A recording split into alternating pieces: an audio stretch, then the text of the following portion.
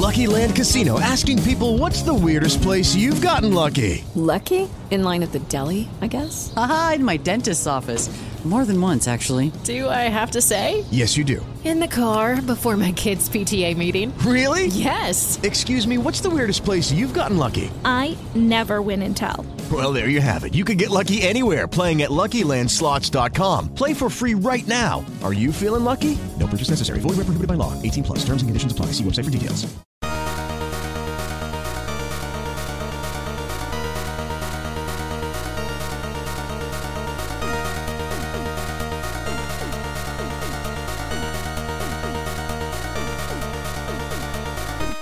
Hello and welcome to the TOVG podcast. My name is George Weedman, Jimmy's name is Jimmy, and we actually have a great friend of ours on here today. It's Chris Franklin of Errant Signal is in here with us.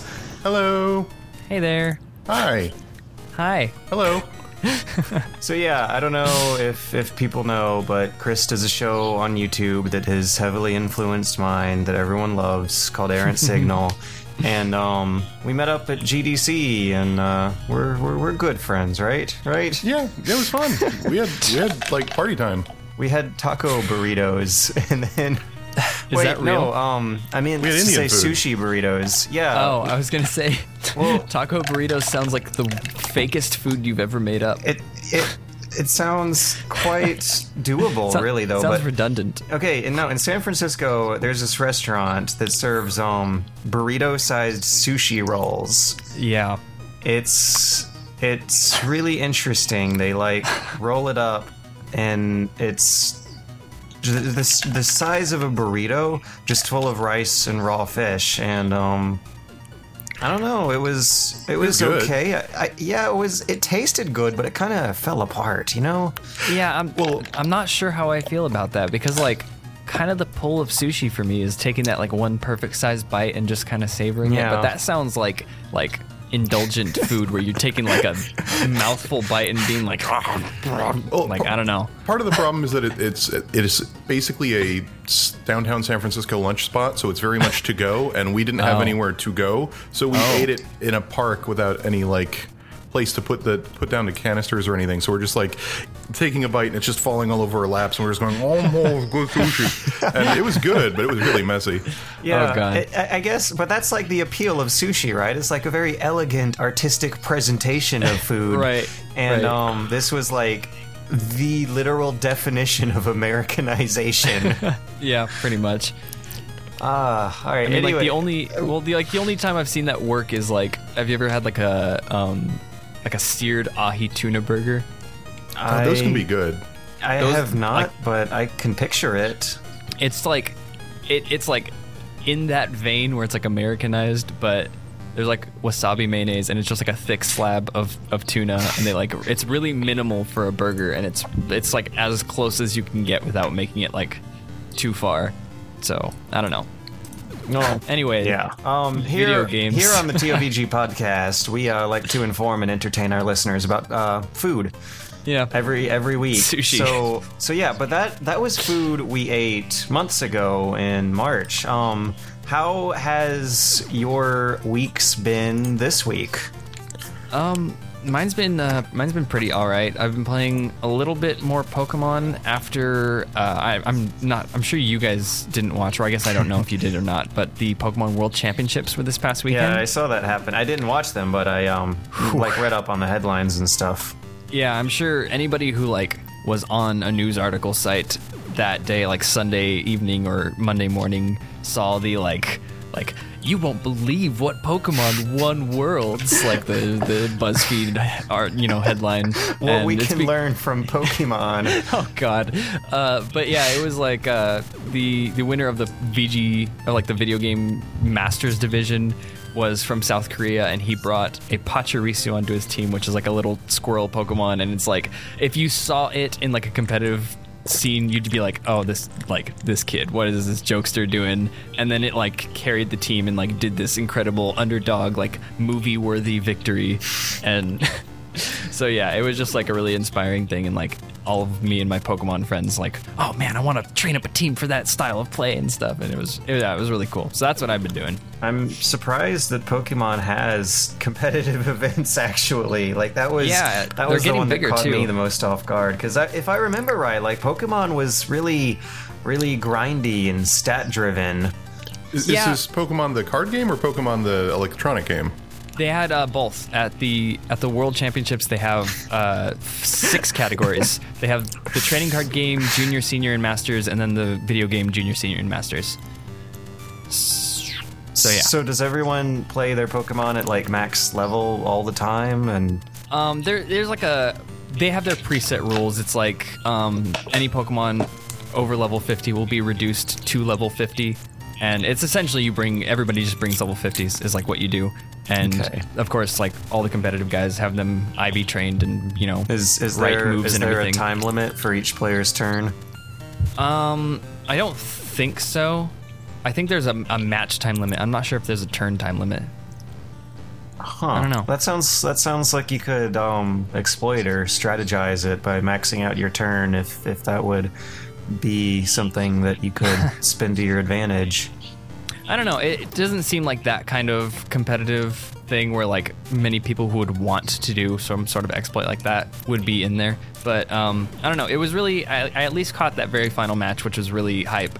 And all the VODs of all the finals are up, and I think I really need to get around to watching a couple of the other ones because it was pretty cool, especially for a Pokemon fan. It was like super cool. But yeah, I'd just like to hear the inner monologues of the players, like remembering how back when Pokemon was really silly and new in like 1999. just like I want to see them confront their parents and be like, "I told you, Mom." Yeah, seriously. Chris, how was your week? Mostly uneventful. I've just been slogging through Watch Dogs, so that's been my week. I'm sorry. Oh, geez. Well, I mean, it's not like I guess it was worse when it came out because of the hype, but it was just like for me, it was kind of mediocre-ish. It just got annoying with a few major issues as opposed to like everything being wrong. Mm-hmm. What are you thinking of it so far? I don't like it. I'm writing up a thing on it now, so that'll be up, I hope, this weekend. But I don't know. I'm not a big fan of Watch Dogs. I'll put it that way. I remember the whole while I was just kind of having this inner vision of how awesome it would be if the game played like a Deus Ex Human Revolution in sandbox mode. Or just like how many more interesting things they could do with this concept by slowing down the action or ramping up the interactivity with the world that didn't necessarily involve shooting things. Because it's that we were talking about this a few weeks ago about the dominant strategy of like in BioShock Infinite, like just shoot people in the face. You don't really need to worry about the vigors, right? That's what they're called. Because I was about to say plasmids. And Watch Dogs deals with that same issue where it gives you a bunch of cool alternate abilities, but the upgrading system and the just point and click cover shooting doesn't really let them.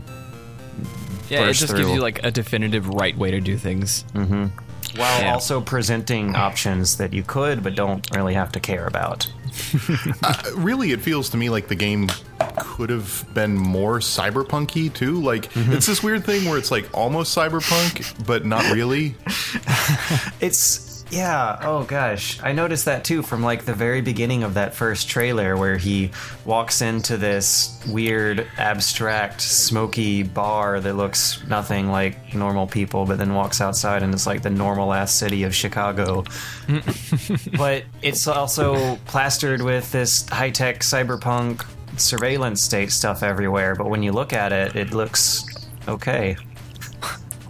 Well, it's just weird because, like, on one hand, you have a bunch of really normal Chicago stuff, like, oh, it's Chicago, and there's normal people who live here.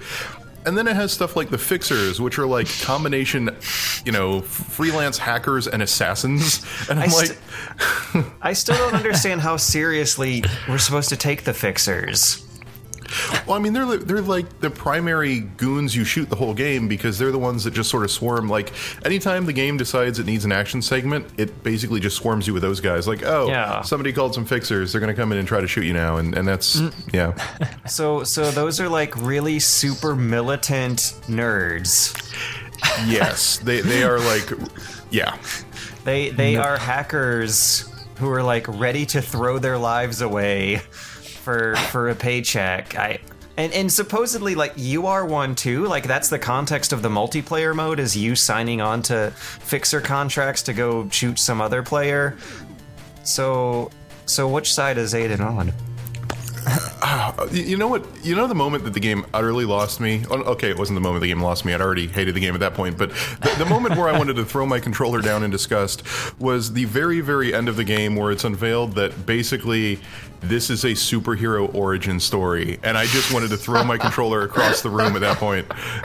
Is it when he discovers the Batcave? Did you beat the game? Did you go through the story all the way? Yeah, I got all the way through it. It's when it's like he's giving his grand speech at the end of like, I'll always be there to watch them, and if necessary, punish them. And then it does Watch Dogs logo, like it's the freaking bat signal over the city, and I'm like, oh my god, they think this is a superhero game. Yeah. Well, I was getting that motif, a lot of it, but like it was strongest for me when he finds the Batcave. Like, it literally is a Batcave. It looks like the Batcave. It smells probably like the Batcave.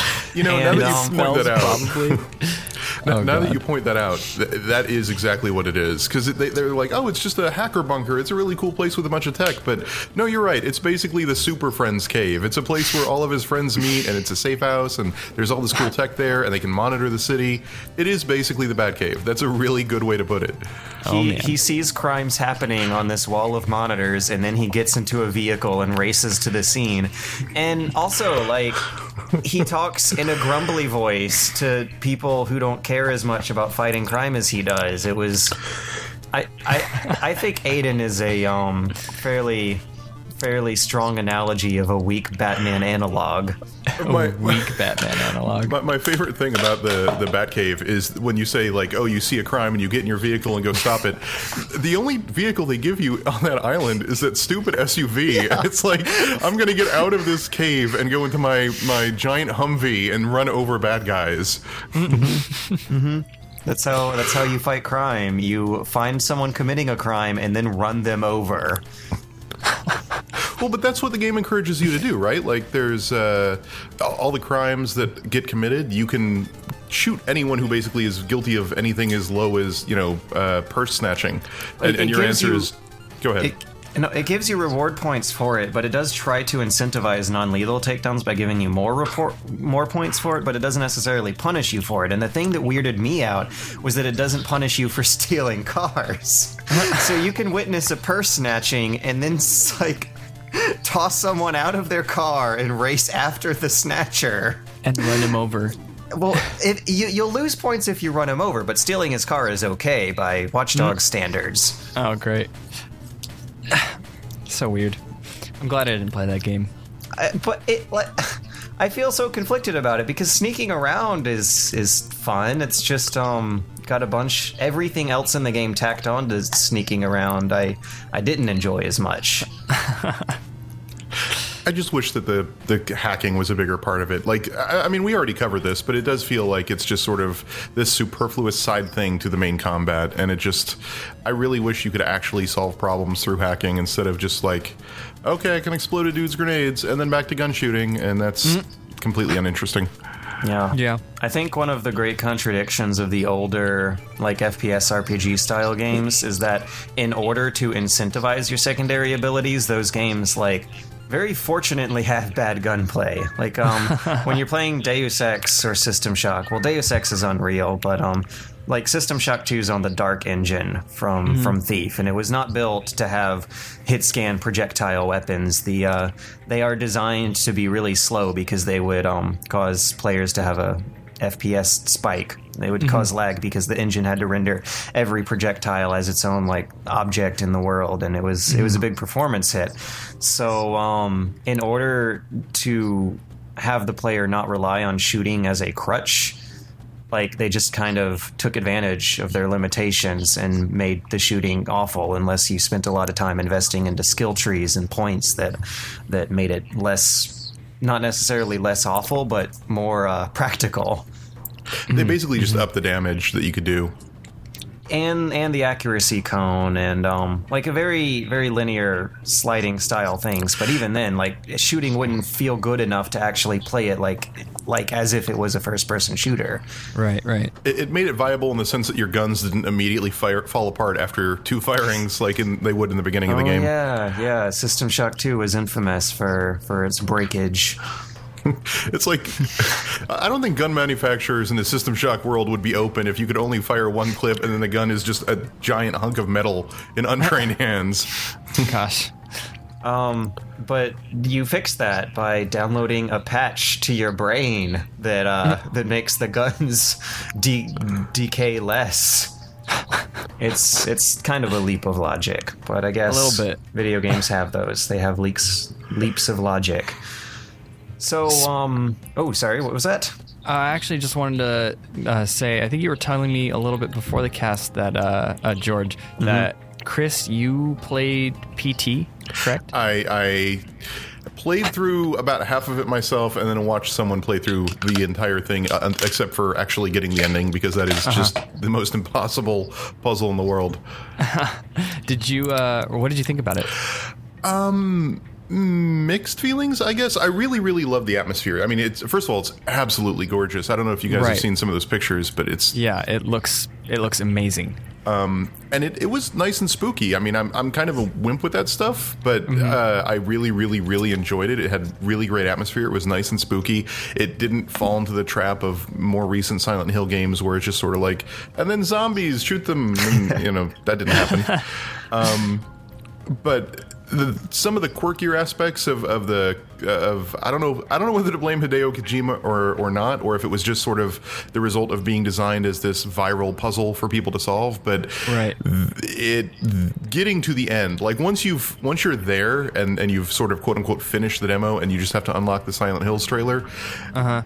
All of the fear goes away, because it's literally like walk 10 steps. And then wait for a baby to laugh. And then when the baby's laugh is done, you're going to hear a noise, and it's a scary, spooky noise. And that's going to tell you one of 3 places in the hallway you need to go. And then you need to zoom in and stare at this thing. And then maybe you need to talk in a microphone, and maybe you don't. But then the ghost is going to show up if you chose the right one. And then maybe based on a random number generator, you will get the ending. And I couldn't get it to trigger, unfortunately. Yeah, I actually a couple of guys in the office played it for Super Beard Bros for their show, and.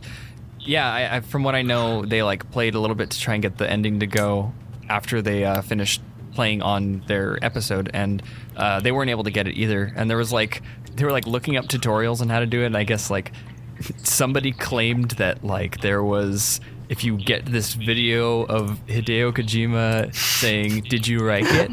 looping for like a minute, and you play it into your microphone, it like triggers the end or something. I think you just have to have some kind of noise going into the microphone while you look at the phone. Right, it's like something like that or something. I don't know, which in that case, like, as hard as that is to figure out, that's a really cool thing. Like, I think it's supposed to be like they want you to like scream when you're playing their game, and like that triggers things to happen from the microphone. I think that's like a cool concept. I just had a crazy thought.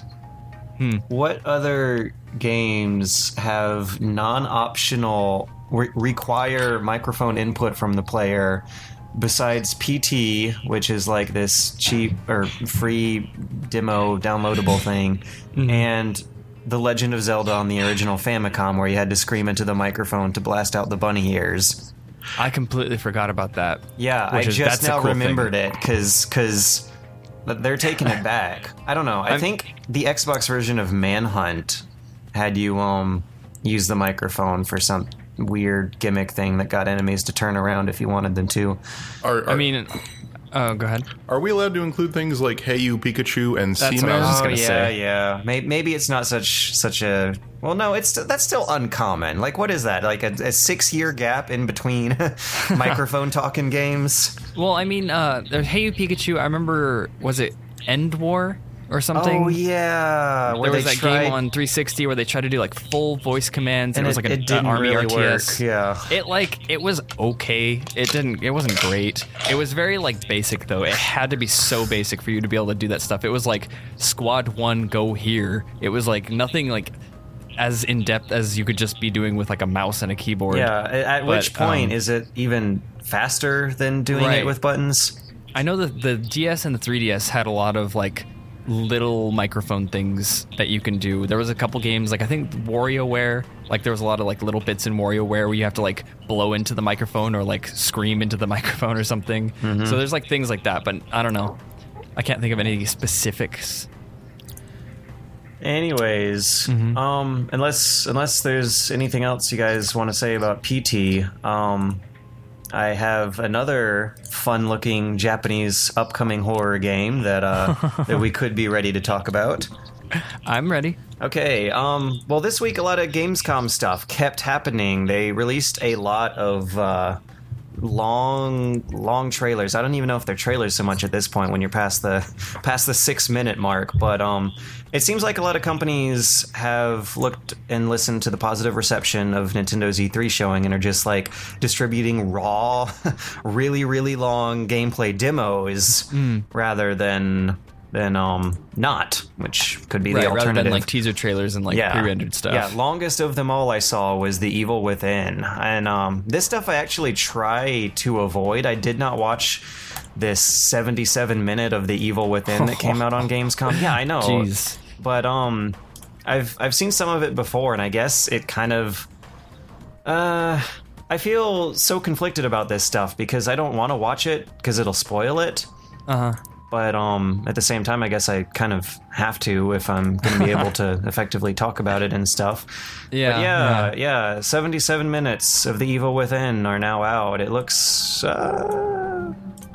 I've seen some parts of the game that look like a legitimate survival horror game with like shitty controls and overpowering enemies, and I've seen other parts of the game that made it look like a shooting gallery. Right. And I guess if they're trying to harken back to Resident Evil 4, then juggling between those two different types of set pieces and laying them out in a exciting way of pacing is gonna be the primary challenge. But you can't like look at stuff like this and not think about I don't know, Silent Hill Homecoming and how Fear easy 2. like how easy it is to turn horror games into not Horror horrifying games. shooting galleries. Oh, horror games. Chore games. Snore games. Okay. That happened to Dead Space so fast too, man. Like in 3 games. Like I know a lot of horror fans don't like Dead Space 1 that much, but it at least love had Dead Space 1. Silent Hill, or not Silent Hill, it at least had System Shocky horror roots. And then by the 3rd one, it was like, you want to play Call of Duty in space with a little bit of horror? And it's like With a friend? Yeah, with a friend. The whole way through?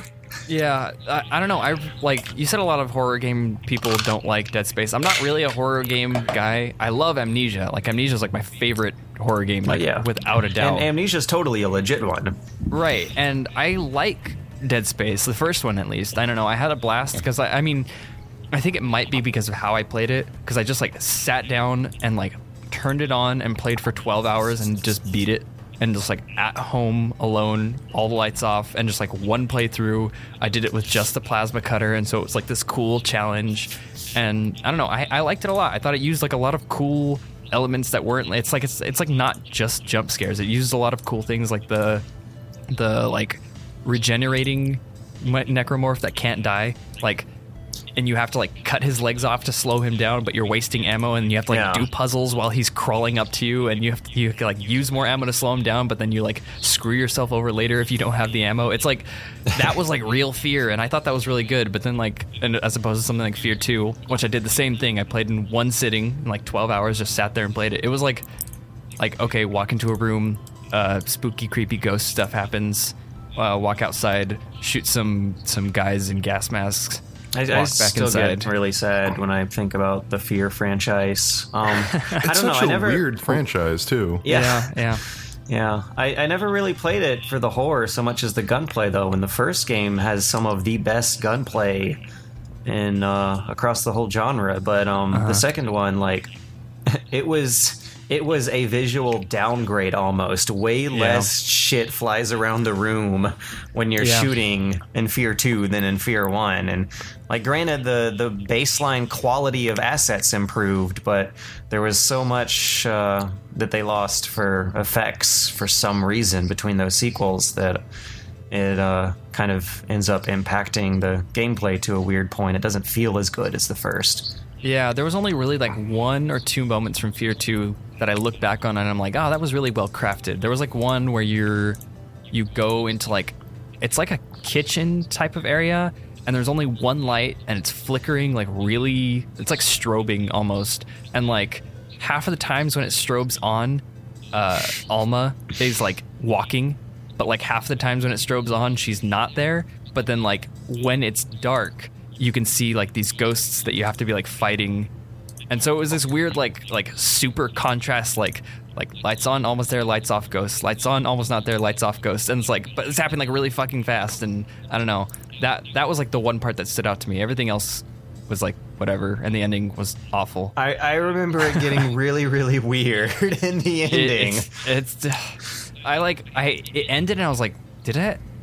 Like what? And then like my friend was like, Did that just happen? And I was like, I think that happened. I don't even know. And I had to like look it up later to make sure that I wasn't like not like that I wasn't like that I was like sure of what I just like experienced. So okay, I guess like spoiler alert for anyone who hasn't played the Fear franchise, but the Fear franchise gets dumb at the end of the second game. So the third game, the continuity, like Is Alma supposed to be a child or a grown-up in that one? Or are there different ghosts of her manifesting as either one depending on the mood? And like what happens to the baby? It's like an episode of Ghost Maury. Oh man. What a thing to be compared to. Okay, anyways. You know what horror action game no one talks about anymore because it was terrible? Is Clive Barker's Jericho. Oh my god, yeah. Was that a horror game? In the loosest sense of the word, I guess. In the same way that Undying started as a horror game and became a shooter. People forgot about Jericho super fast. I don't know if have you guys tried to like go back and play Undying? It didn't age I've tried to super well. No, it didn't. I remember it being like the scariest game I ever played, but I was like 12 when the game came out, and I go back and play it now and I'm like, this is the worst thing ever. It really is really terrible. I find it hard to remember what people saw in it because I didn't play through it until past its prime. Like it's usually pretty easy to like give a game a nostalgia test by just playing it. Like if it still holds up well, then you can play it for the first time at any time and have fun. But I tried to play through Clive Barker's Undying around 2009-ish, and it didn't work. It didn't do it for me. Yeah, I played the demo of Jericho, and that was all I wanted of that. Yeah, I'm looking over the Jericho wiki right now, and none of this sounds like a thing that I'm interested in at all. It's kind of like. Okay, go ahead. No, you. I was just going to say, it's kind of enjoyable if you really like bad games. Like, if you really want a B game to play, like B game. Like, because it's not one of, like, I know a lot of other people cover, like, bad games. Like, you can go on Greenlight and find something that's, like, half-baked, half-finished and make fun of it. Jericho is a complete game. It's done. It's just terrible. And that's what I find so amusing about it, is that it's like, it's got multiple characters, it's got voice acting, it's got cutscenes, and the result is just the most ugly, creepy looking, not fun to play sniper with a psychic ability to change bullet trajectories, all that stuff. Speaking of snipers with psychic abilities to change bullet trajectories, that's kind of sort of what's going on in Quantum Break. I don't know how interested you guys are in Quantum Break, but the first two Max Payne games are some of my favorite games of all time. I think the writing in them is brilliant. I didn't necessarily enjoy Alan Wake so much, but I'm still interested in seeing what those same guys do, and it looks like... You know what? I liked Alan Wake. Oh, Okay. Well, I mean, I'm not saying I hated it. I just you just like made me remember the fact that I played a game called Alan Wake one time and I liked it. It's just coming into it from the expectations of Max Payne, which I thought were brilliant. It just, I guess, because of me and my preferences ruining the fun, I ended up wanting something out of it that it necessarily wasn't. Right. Well, anyways, Quantum Break is a third-person shooter, which shouldn't necessarily surprise me, because that's what all their other games were. But it did surprise me because it wasn't really advertised as one until now. Now the gameplay's out. It's a third-person cover shooter with magic powers assigned to an offhand alt button. That sure sounds less special than what they were marketing it as originally. Because remember that E3 presentation from last year, or was it the Xbox One reveal? Some big gaudy event. They announced it alongside a TV show that they were going to be tying in, and they didn't show gameplay so much as just like a CGI of the characters panning around investigating trans-dimensional crime scenes in the future of the days that have passed. It looked weird. Yeah. It looked unusual. Yeah, it does. I'm looking at some screenshots and stuff. It didn't look like a third-person cover shooter with magic buttons. But we'll see. We'll see. I guess I don't know what I expected, but it's not quite what I expected. Yeah, I don't know. I mean, like I said, I liked Alan Wake, but I played it briefly. I never got to finish it. I liked the idea of the game. Like, I liked how it controlled and everything. As far as a game that seems to be an action shooter, though, and not more of like a horror, I don't know if I would like the same general idea and control.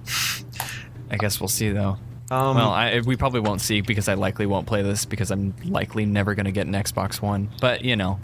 Well, it might be not likely to remain exclusive forever. Oh. Like, that's what they were saying about Alan Wake. Like, they originally marketed it as cross-platform, and then all of a sudden changed course to make it exclusive to Xbox 360. But then they decided, no, let's release it on PC a year and a half later, and the world still turned.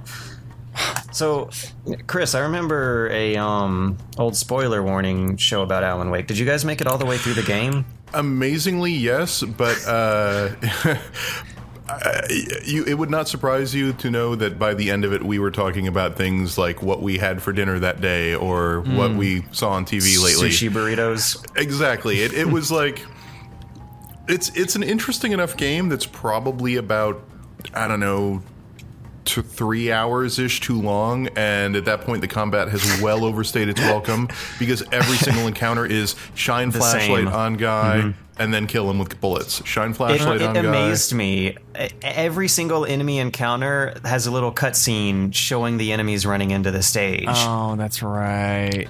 Like, that was annoying. Every single one of them, if I do remember it correctly. It's been a while, but Though, I mean, let's be real here. That part where you're on like the like rock band stage, and you have like the spotlights, and there's like a cheesy rock song playing while you're spotlighting crowds of zombies or like darkness people, was pretty funny. That's what I started to not take it seriously. Like, after coming from Max Payne, I was wanting to take it seriously, but the game kept trying to be more cheesy and dumb than I wanted it to, and that's. I mean, like, the first tip-off to not taking the game seriously should have been when the game is about, like, dreams, and your character's name is Alan Wake, A. Wake. Well, it's like, Max Payne has a cheesy name, and it's cheesy and stupid and silly, but it's also... Max Payne was created, like, forever ago. It was also created in the time of cheese. And I guess I was a young, impressionable child when I discovered some of the best writing in the dumbest genre possible. But anyways, whatever. Quantum Break. I'm guessing it'll be more like Alan Wake than Max Payne. So I don't know. As far as Alan Wake goes, I like American Nightmare, because that's like I didn't 2.5 hours. It's 2.5 hours, and it toys with the sort of mythos and actually has an interesting villain, unlike all of Alan Wake. It still has the crappy combat, but it also actually has the open world, more or less, that Alan Wake didn't have, so... So in Crytek Desperation news. They have announced that Rise Son of Rome is coming out for PC. Oh, great. Yay. Yeah. We're all looking forward to that one, right?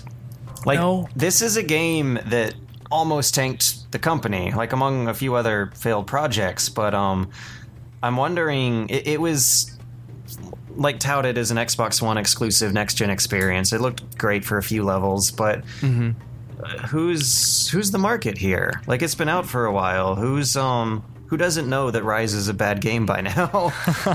I guess just when all you have is a Roman legionary, every problem looks like a barbarian horde, I guess, is the only way I can interpret this. It's a matter of perspective.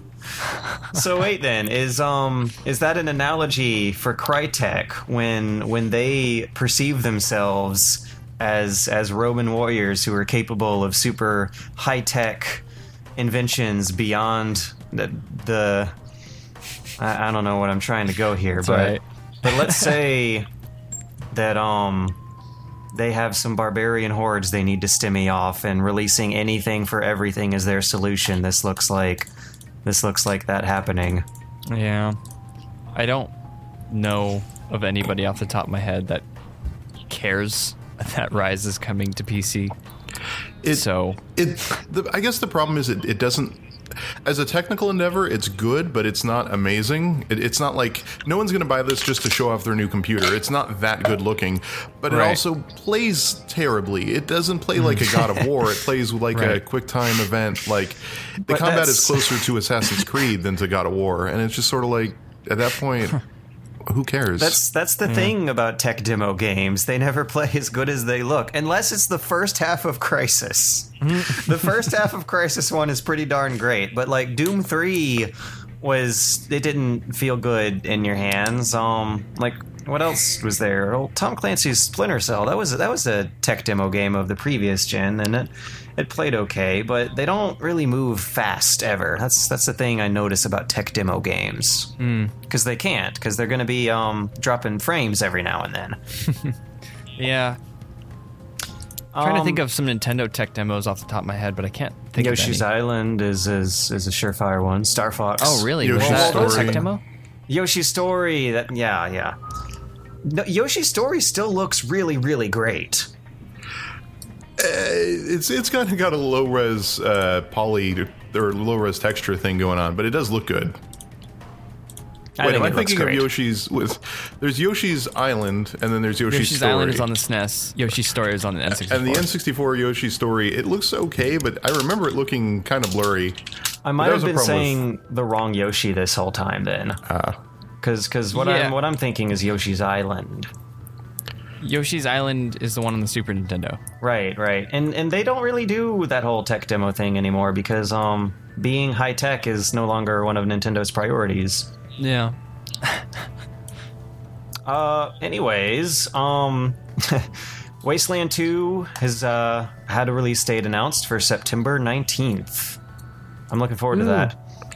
I think Chris Avallone is going to be at Dragon Con, and I might be able to push him aside to talk about Wasteland for a while, but he wrote a few chapters of that game, and he was a stretch goal, actually. Really? Yeah. If you raised up, like, I'm thinking it was $30,000 for Wasteland 2, they would have Chris Avallone come on the bills for a few chapters. So it's really inspiring. Well, I guess inspiring. It's more like a relief to see these big Kickstarter, super anticipated games finally start to have release dates and stuff. Like Wasteland 2 and Pillars of Eternity. I guess Tides of Numenera is going to come out next. A bunch of Star Citizen stuff was released during GDC. Did you guys see any of those trailers? I did not. No, Star Citizen is impossible to keep up with because every time I glance back at it, they've gained $30 million and a completely different set of goals, and I gave up a while ago. In the time it takes to listen to this podcast, Star Citizen will raise $1.2 million. But they released a few trailers during Gamescom that I guess I kind of had weird mixed feelings about. I watched 3 of them. One of them was supposedly about the game's first-person combat mechanics, and it was a nothing trailer. It was like a minute long of a cinematic camera flying through a combat scene without anything actually happening from the first person's perspective of anyone. Great. So, but yeah, they have a FPS engine tacked onto the game for shipboarding activities, which could be really cool. But this trailer was a nothing trailer that showed none of that. Another one was supposed to showcase the game's racing challenges. Apparently, you can race people, and it just showed a flyover of the course, and it was objects floating in space. It didn't really look like a inspiring environment to behold, but that's what it was showcasing. I really wonder what the impact of this is going to be, or by this I mean the ongoing crowdfunding, because I mean 15, 20 years ago, if you look back at postmortems of games, feature creep was a big concern, and games either never got released or got released in halfway broken states because planned features didn't make it or things got cut. I wonder what things this is just gonna... didn't balance. Exactly, and I wonder what this is going to do, because like I recently picked up Elite Dangerous, the alpha, early access of that, which is another. And I'm looking forward to that one. I just don't want to play it while it's early access. But the thing is, it is play. Like, I've actually played that game. I've sat down and I've flown across space and I've shot down guys, and it's got good parts and it's got bad parts. But Star Citizen keeps promising this mountain of stuff, and nobody can play any of it. No one has seen any of it. It doesn't exist yet. It's $40 or $50 million at this point of promises, and they're willing to take even more money, but they haven't delivered anything yet. And it's just, it's weird. That was like. That is emblematic of the experience of me watching this FPS trailer. I was like, oh, cool. One of the game's more unique features that still features a very conventional gameplay style can finally show how that works. And no, they really didn't. It was... I'm going to start calling these things nothing trailers. I don't know. Maybe I need a smoother name. But there's so many trailers out there that just exist for the sake of existing. Like, that trailer was a reassurance that this feature is on their minds, but not that it has been implemented or developed upon in a significant capacity.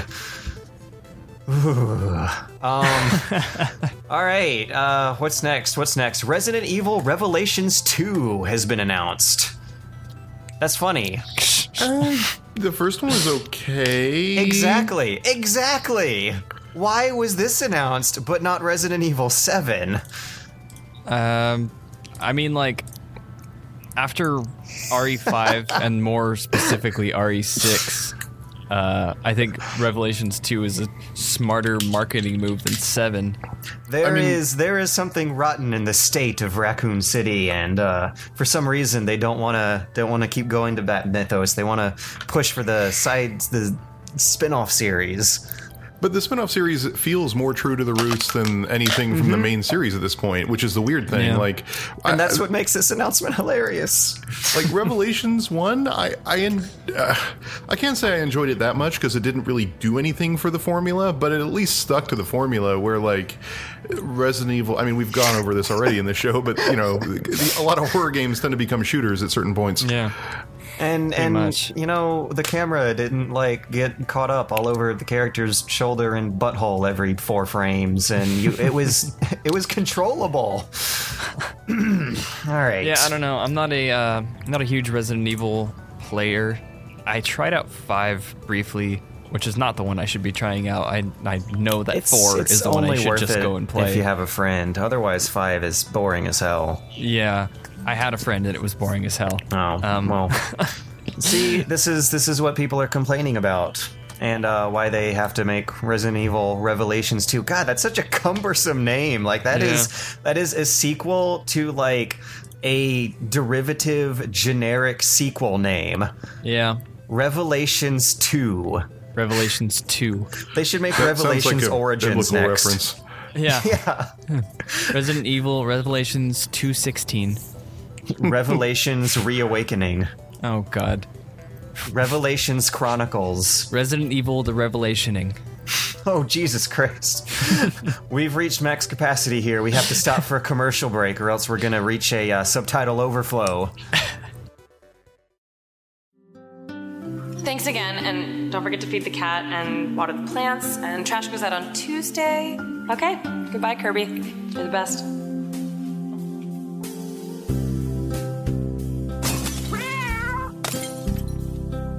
Kirby, not so good at house sitting, but really good at inhaling Waddle Dees. Happy 20th anniversary, Kirby. Hey guys, Alex here from That One Video Gamer and the Decks. Just letting you guys know about a few things. Firstly, the site is being revamped right now, so that's why it's down. We got hacked a few weeks ago, and we're cleaning it up and making it better and making it look better and making it easier to find things, so that's going to be done in about 2 weeks.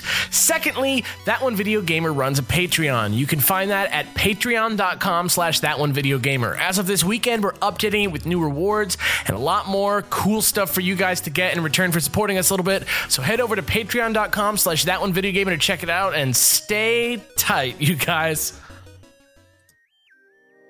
Speaking of Resident Evil, an HD version of the Resident Evil remake has been announced for Steam and consoles. I think it's going to be running in 720p for last gen and 1080p for next or current gen, depending on what you want to call it, and PC. And this has me super hyped. I guess I really shouldn't be, but this is the GameCube Resident Evil. This is the best one almost.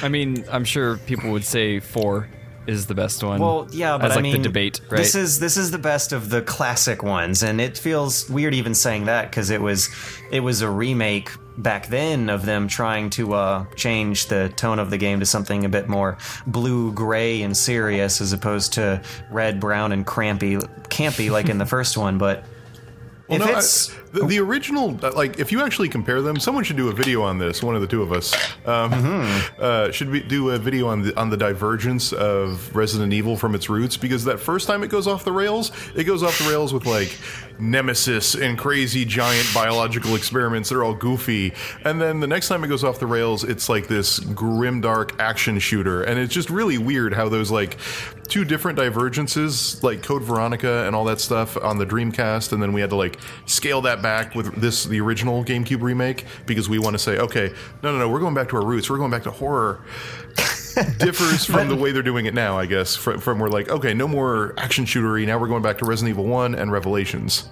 Yeah. Its roots, though, like, even then, the original 1996, I believe it was, Resident Evil number 1, is a radically different tone than even the remake of that same game. Like, you can just look at the box art. Like, it looks like box art for Doom. It's, like an Evil Dead motif. It's super duper campy, way more campy than even by Resident Evil standards, which is like a 9 out of 10 on the camp scale. And so I can't remember about the GameCube version of Resident Evil. Did it include the original FMV cutscenes of live action actors doing horrible things? No. It was a CGI opening cutscene of a lot of the same events, but like that's what I'm saying. Like they aren't gonna seriously go back to their roots and actually make another live action FMV one, because that would just be getting too close to its roots. Resident Evil Remake was kind of a reboot of the series to redesign the characters and the art motif into something that they ended up carrying over to Resident Evil 4, which rebooted the gameplay into a radically different thing that has kind of degenerated up to this point. But this is a HD re-release of Remake, which means it is the remake. Great. Yeah, I know. I'm really looking forward to talking about this thing in the future, because I get to say remake a lot when referring to the 2015 version as opposed to the 2002 version. But it's also called Resident Evil, so it's the remake. Yeah, it's the Resident Evil remake re-release. Oh God, it's gonna be great. I can't wait, because I'm actually interested, because this gives me like a current platform to play something that like is something that I should play, according to a lot of people. Oh, you should. It's really good. I guess I will though. I will wait for probably George's impressions of this when it comes out, so that I can see if it's like true to the unremade original so that I know if I'm getting the real experience. It doesn't have to be true. It just has to be good. And the GameCube version, the GameCube remake of Resident Evil is like the de facto pinnacle, for me at least, example of classic survival horror, tank controls gameplay. And it's also the swan song of pre-rendered backgrounds. My God, that game looks gorgeous. And I'm really wondering if they keep the original, like, vector or high resolution, whatever files they have at Capcom for those backgrounds. Because if they do, it's going to look incredible in 1080p. And it also might be like 80 gigabytes, but we'll see.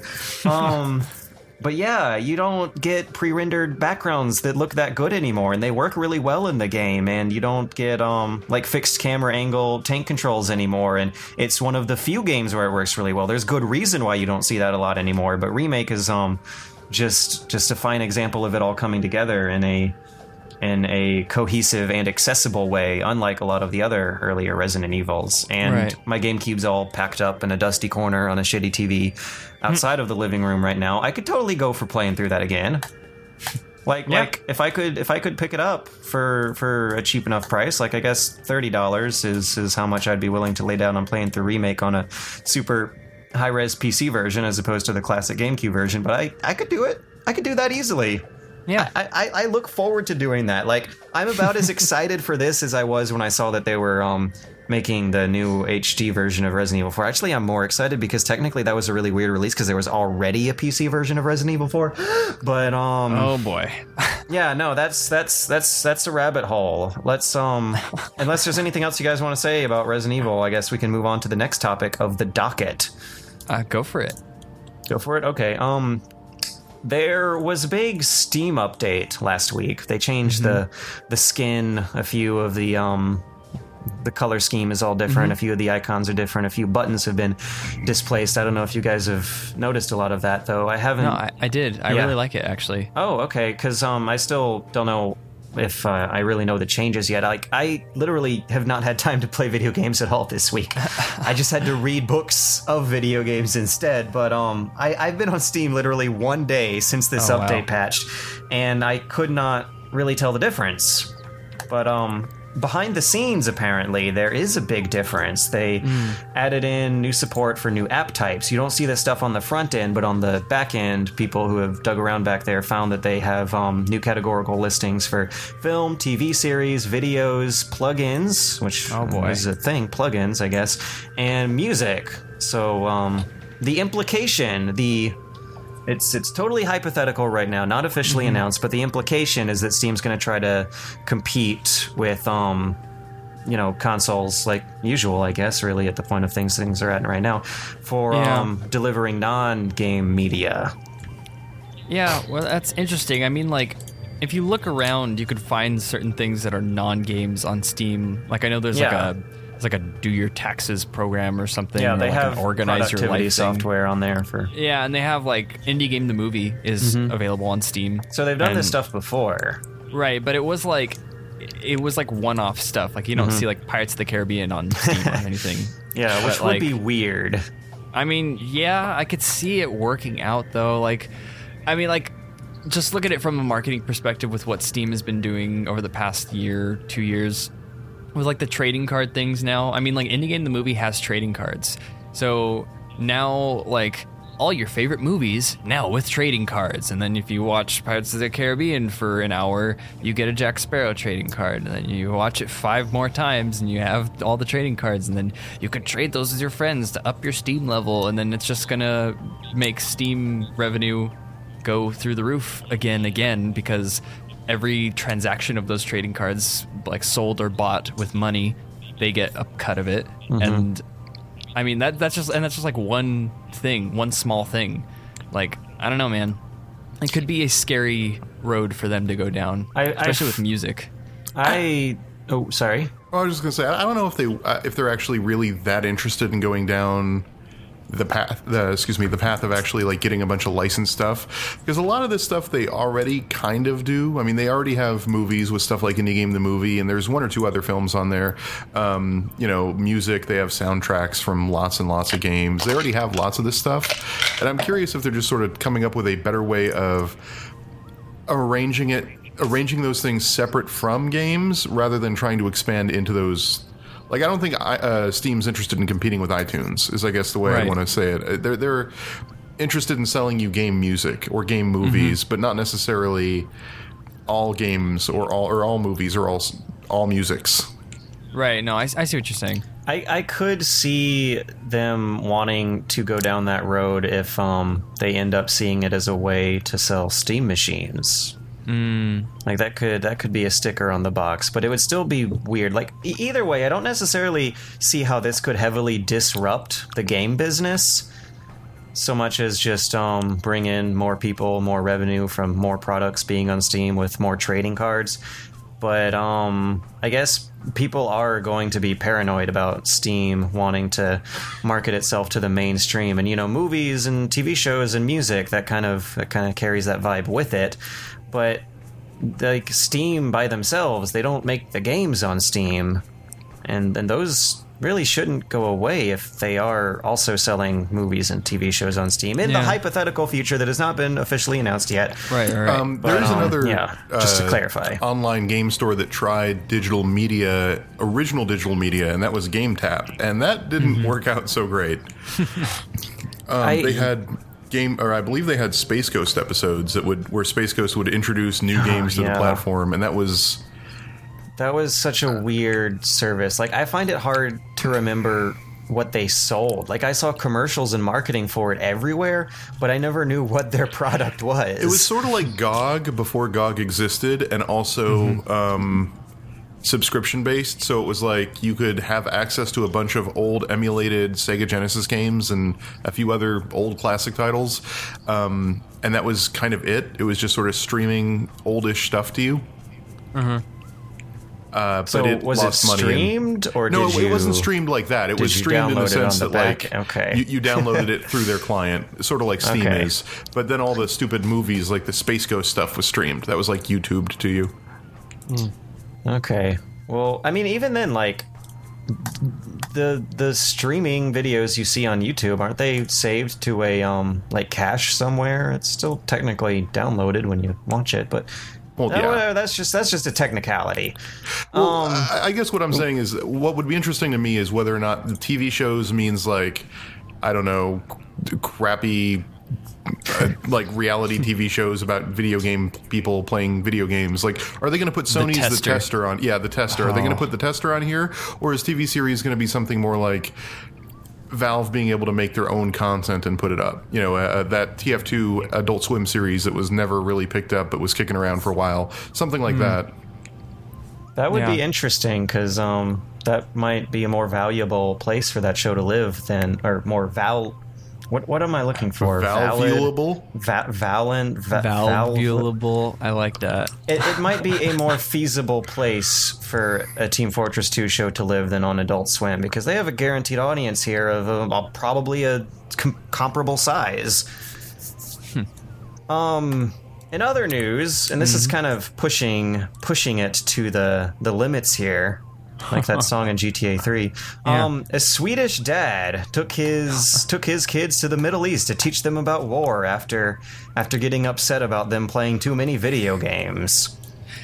Yeah, this was a very interesting story. As far as the story goes, the kids really wanted to play the new Call of Duty game. I think it was Ghosts at the time. This is like from a while ago. Yeah, it was before only recently, the current conflict between Israel and Palestine. That's keynote here. They didn't actually take them to a live war zone so much as a war-torn region. Right. That's the thing, is like this article and like the story is like relevant and breaking now and like over the past like week, but they went on the trip happened like last year ago. Yeah. But like this guy's kids wanted to play the new Call of Duty, and so he was like, if you promise to go with me to like see what like a war like a war zone, like a real like war-torn area is actually like, and like learn about war for real, then I'll let you play Call of Duty if you want. And they were like, you're not gonna do that. And then he's like, yeah, I will, like seriously. And they're like, okay. And so they went to, I think it was both Israel and Palestine, right? The twist is that he was a journalist, so he had access and experience with navigating these areas. But yeah, he visited refugee camps around that sort of area. And I think the incentive was if they went on the trip with him, they'd be able to play as much as they wanted, whereas before he was limiting it. But when they got back home, he says they didn't want to play any of it at all. Yeah. You know, it's really interesting. It must have been so much easier like 20 years ago when kids were playing Duke Nukem and they'd make them stop playing that. You just had to take them to the local strip club and teach them about that. Just to teach them how like pitiful a character like Duke Nukem actually is. Oh gosh. This is who you want to be, Jimmy, and it's a guy that's at a strip club at like 3 p.m, already half drunk. But yeah, I people were like, of course, this is the internet. People were up in arms about how terrible this dad is. But I'm like, no, I dig it. Good on him. Yeah. I'm like, it's a rather extreme way to do this, but like, he's a guy who, like, if I'm correct, he was like a journalist in an active war zone at one point. Yeah. Like, has real experience with that kind of stuff. And like, he knew what he was doing. And yeah, like, it's a bit extreme, but like, I don't know, it's like an interesting and like seems like a good way to handle the situation. It seems like it actually brought about like knowledge to his kids. Yeah, ultimately it's not necessarily about how much video games they play so much as imparting values on them and like teaching them the consequences of horrible things like war and stuff. And I don't know, like this reminds me a lot of what I don't know if your guys' parents ever did this, but a lot of the people I grew up with and our parents would take us to the Habitat for Humanity houses to like build houses in really poor neighborhoods for people who couldn't afford them as a way to like expose them and to real world issues like poverty and kind of encourage kids not to have super materialistic values, you know? Yeah. That's really this cool. is like it seems like that same situation just taken to a super duper extreme, but still has the same intention at heart. So I'm like, yay. Yeah, I don't know. I think it's cool. Like I imagine that now that this is happening, these kids all of a sudden are going to develop an interest in politics and history that they might not have before. Maybe they'll grow up to be good writers or journalists or politicians or something if they hadn't have taken the trip. So whatever, we'll see. That's like butterfly effect stuff, but I dig it. So what you're saying is Call of Duty is shaping the world leaders of tomorrow. I mean, no. Does Chris write for Kotaku? You could make a headline out of it. What the kids of tomorrow could learn from Call of Duty. Oh no, let's not go down that road. What blank blank could learn from blank blank. If you are not in on the joke, Polygon released an article the other week that was unfortunately titled what Watch Dogs can teach us about the Ferguson conflict, and they've since changed the title because that's just ridiculous. But that's all I have to say on that. Anyways, what can Bejeweled teach us about blood diamonds? Oh boy! I'm trying to think of one. Trying to input your own variation. What Donkey Kong could teach us about global warming? Oh boy! Oh god! The problem is that's actually halfway believable. Yeah. They're not hard to come up with. Just take like some super childish, innocuous, innocent thing and tack a real world issue onto it. Oh boy. Let's see. What else is going on in the world? Ukraine. All right. Let's see. What's childish and innocuous? And also a video game. Well, don't bring up Flight Simulator, whatever you do. Oh. What rock simulator could teach us about? Now let's see. What's a related geological issue in the world? About strip mining. There you go. All right. There you go. Done. All right, I'm going to be sending my pitches after we finish out tonight. So, yeah, that means I should get started on that. In the meantime, I think we are starting to run our time thin here. We are. Aww. Thanks to all of you lovely listeners for listening, and remember that you can find us all on our YouTube at our respective channels. I'm Bunny Hop Show. I am Sunder Gamer. And I'm Camster, I guess, is the channel name, but it's Errant Signal. Yeah. You know what it is. Yeah. You know what it is. So, you know what it is. And if you, the listener, have anything you want to chime in about, please do it in the forums. We read those things.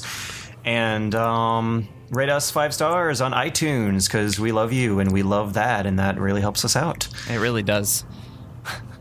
So yeah, the site, it's still how is that, Jimmy? How's the site working these days? We're making some behind the scenes headway. Okay. It's a long and stressful process, but it's actually going somewhere, and it's actually work is being done. There will be visible updates for the people who are looking for updates on the site when they are available. As soon as there's concrete information that we don't want to be oh, it's fixed, and then suddenly it's actually not, and then we have to backpedal. So we're only gonna release information on the site when the site is actually ready to go. But it's happening. It's in the process. It works. Excellent. It works. Excellent. So until then, we hope to see you in the forums, which are running as smoothly as they always do, and we hope to see you next week. So have a good... But not next week, because we won't be here next week. Oh, yeah, that's right, because Dragon Con. Right. Yeah, I'll actually be attending a media orientation at the time of the podcast next week, so we're actually going to be skipping a week for the week after. I hope it's okay. But at least we're letting you know this time. Yeah. And then the week after that, we'll be back, and George will have all kinds of neat Dragon Con things to talk about. Crazy Dragon Con stories. Will there be if cosplay? Those happen.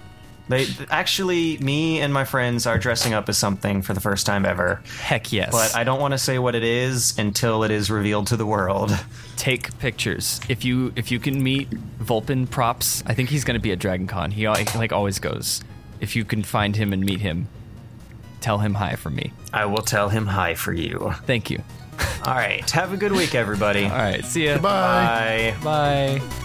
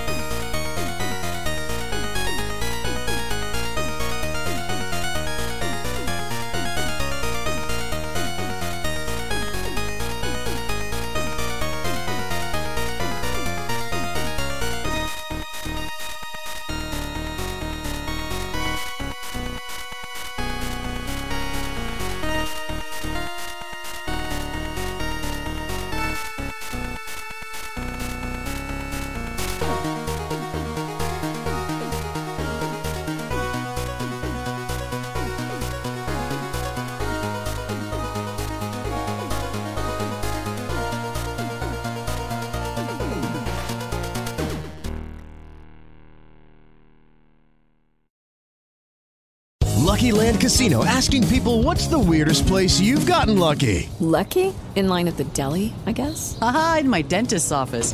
More than once, actually. Do I have to say? Yes, you do. In the car before my kids' PTA meeting. Really? Yes. Excuse me, what's the weirdest place you've gotten lucky? I never win and tell. Well, there you have it. You can get lucky anywhere, playing at LuckyLandSlots.com. Play for free right now. Are you feeling lucky? No purchase necessary. Void where prohibited by law. 18+. Terms and conditions apply. See website for details.